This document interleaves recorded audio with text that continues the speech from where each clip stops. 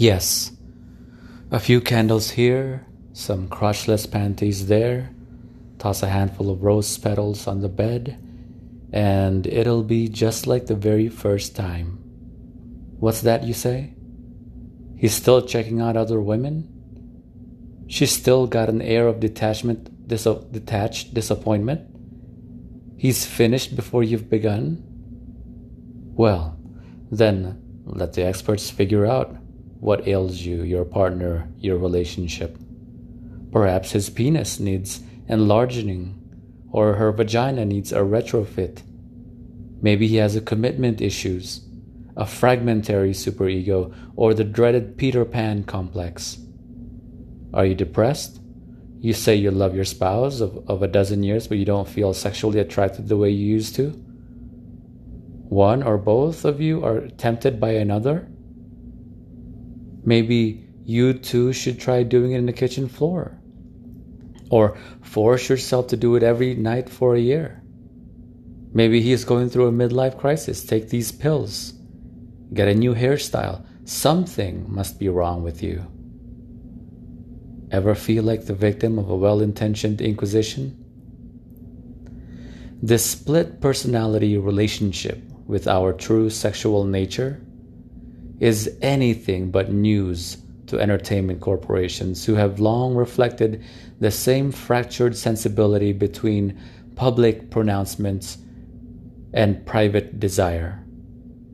In 2000, under the headline "Wall Street Meets Pornography," the New York Times reported that General Motors sold more graphic sex films than Larry Flint, owner of the Hustler empire. Over 8 million American subscribers to DirecTV, a General Motors subsidiary, were spending about $200 million a year on pay-per-view sex films from satellite providers.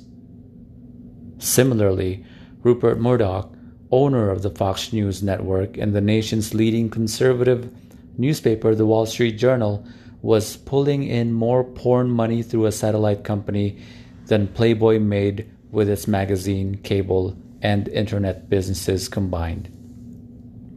AT&T, also a supporter of conservative values, sells hardcore porn to over 1 million hotel rooms throughout the country via its Hot network.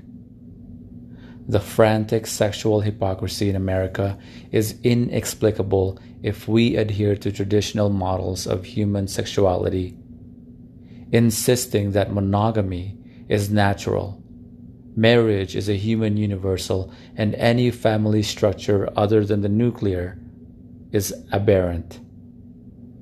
We need a new understanding of ourselves, based not on pulpit proclamations or feel-good Hollywood fantasies, but on a bold and unashamed assessment of the plentiful scientific data that illuminate the true origins and nature of human sexuality. We are at war with our eroticism.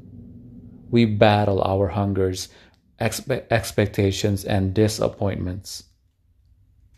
Religion, politics, and even science square off against biology and millions of years of evolved appetites.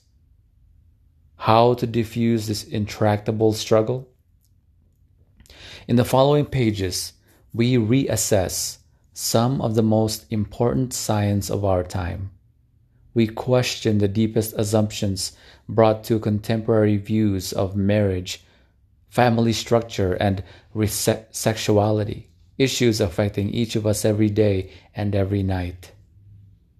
We'll show that human beings evolved in intimate groups where almost everything was shared: food, shelter, protection, childcare, even sexual pleasure. We don't argue that humans are natural-born Marxist hippies, nor do we hold that romantic love was unknown or unimportant in prehistoric communities. But we'll demonstrate that contemporary culture misrepresents the link between love and sex. With and without love, a casual sexuality was the norm for our prehistoric ancestors. Let's address the question you're probably already asking. How can we possibly know anything about sex in prehistory? Nobody alive today was there to witness prehistoric life. And since social behaviors leaves no fossils, isn't this all just wild speculation? Not quite. There's an old story about the trial of a man charged with biting off another man's finger in a fight. An eyewitness took the stand. The defense attorney asked, "Did you actually see my client bite off the finger?" The witness said. "Well, no, I didn't." "Aha!" said the attorney with a smug smile. "How then can you claim he bit off the man's finger?" "Well," replied the witness, "I saw him spit it out." In addition to a great deal of circumstantial evidence from societies around the world and closely related non-human primates, we'll take a look at some of what evolution has spit out.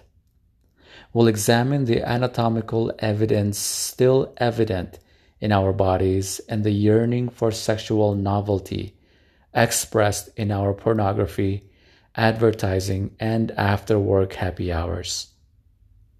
We'll even decode messages in the so-called, quote, copulatory vocalizations, unquote, of thy neighbor's wife, as she calls out ecstatically in the still of the night. Readers acquainted with the recent literature on human sexuality will be familiar with what we call the standard narrative of human sexual evolution, hereafter shortened to the standard narrative. It goes something like this. Number 1, boy meets girl. 2, boy and girl assess one another's mate value from perspectives based upon their differing reproductive agendas/capacities. He looks for signs of youth, fertility, health, absence of previous sexual experience, and likelihood of future sexual fidelity. In other words, his assessment is skewed toward finding a fertile, healthy young mate with many childbearing years ahead and no current children to drain his resources. She looks for signs of wealth, or at least prospects of future wealth, social status, physical health, and likelihood that he will stick around to protect and provide for their children. Her guy must be willing and able to provide materially for her, especially during pregnancy and breastfeeding, and their children known as male paternal investment. Number 3, boy gets girl. Assuming they meet one another's criteria, they mate, forming a long-term pair bond, the fundamental condition of the human species, as famed author Desmond Morris puts it. Once the pair bond is formed, she will be sensitive to indications that he is considering leaving, vigilant toward signs of infidelity involving intimacy with other women that would threaten her access to his resources and protection, while keeping an eye out around ovulation, especially for a quick fling with a man genetically superior to her husband. He will be sensitive to signs of her sexual infidelities, which would reduce his all-important paternal certainty while taking advantage of short-term sexual opportunities with other women, as his sperm are easily produced and plentiful. Researchers claim to have confirmed these basic patterns in studies conducted around the world over several decades. Their results seem to support the standard narrative of human sexual evolution, which appears to make a lot of sense, but they don't and it doesn't. While we don't dispute that these patterns play out in many parts of the modern world, we don't see them as elements of human nature so much as adaptations to social conditions, many of which were introduced with the advent of agriculture no more than 10,000 years ago. These behaviors and predilections are not biologically programmed traits of our species. They are evidence of the human brain's flexibility and the creative potential of community. To take just one example, we argue that women's seemingly consistent preference for men with access to wealth is not a result of innate evolutionary programming, as the standard model asserts, but simply a behavioral adaptation to a world in which men control a disproportionate share of the world's resources. As we'll explore in detail, before the advent of agriculture, 100 centuries ago, women typically had as much access to food, protection, and social support as did men. We'll see that upheavals in human societies resulting from the shift to settled living in agricultural communities brought radical changes to women's ability to survive. Suddenly, a woman lived in a world where they had to barter their reproductive capacity for access to the resources and protection they needed to survive. But these conditions are very different from those in which our species had been evolving previously. It's important to keep in mind that when viewed against the full scale of our species' existence, 10,000 years is but a brief moment.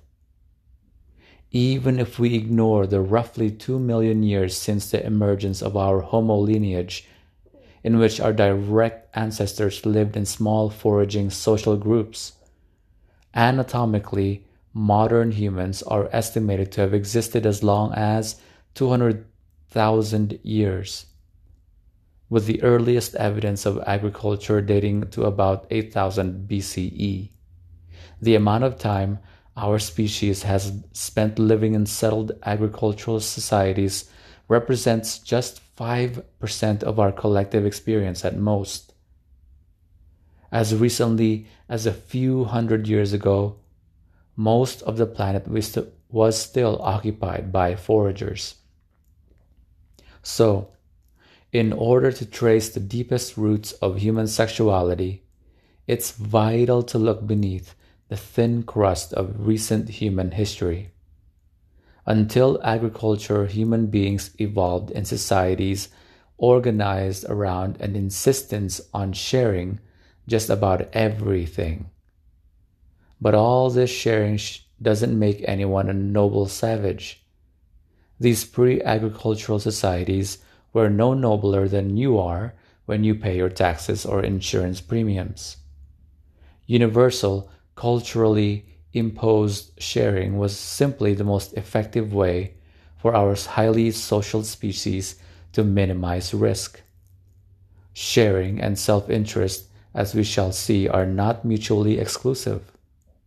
Indeed, what many anthropologists call fierce egalitarianism was the predominant pattern of social organization around the world for many millennia before the advent of agriculture.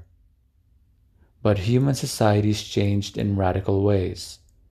Once they started farming and raising domesticated animals, they organized themselves around hierarchical political structures, private property, densely populated settlements, a radical shift in the status of women, and other social configurations that together represent an enigmatic disaster for our species. Human population growth mushroomed as quality of life plummeted. The shift to agriculture, wrote author Jared Diamond, is a catastrophe from which we have never recovered. Several types of evidence suggest our pre-agricultural, prehistoric ancestors lived in groups where most mature individuals would have had several ongoing sexual relationships at any given time.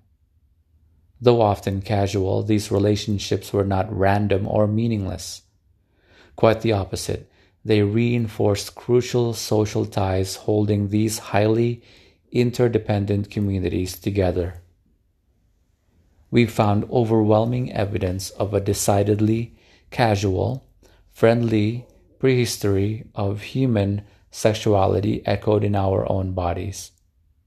in the habits of remaining societies still lingering in relative isolation, and in some surprising corners of contemporary Western culture.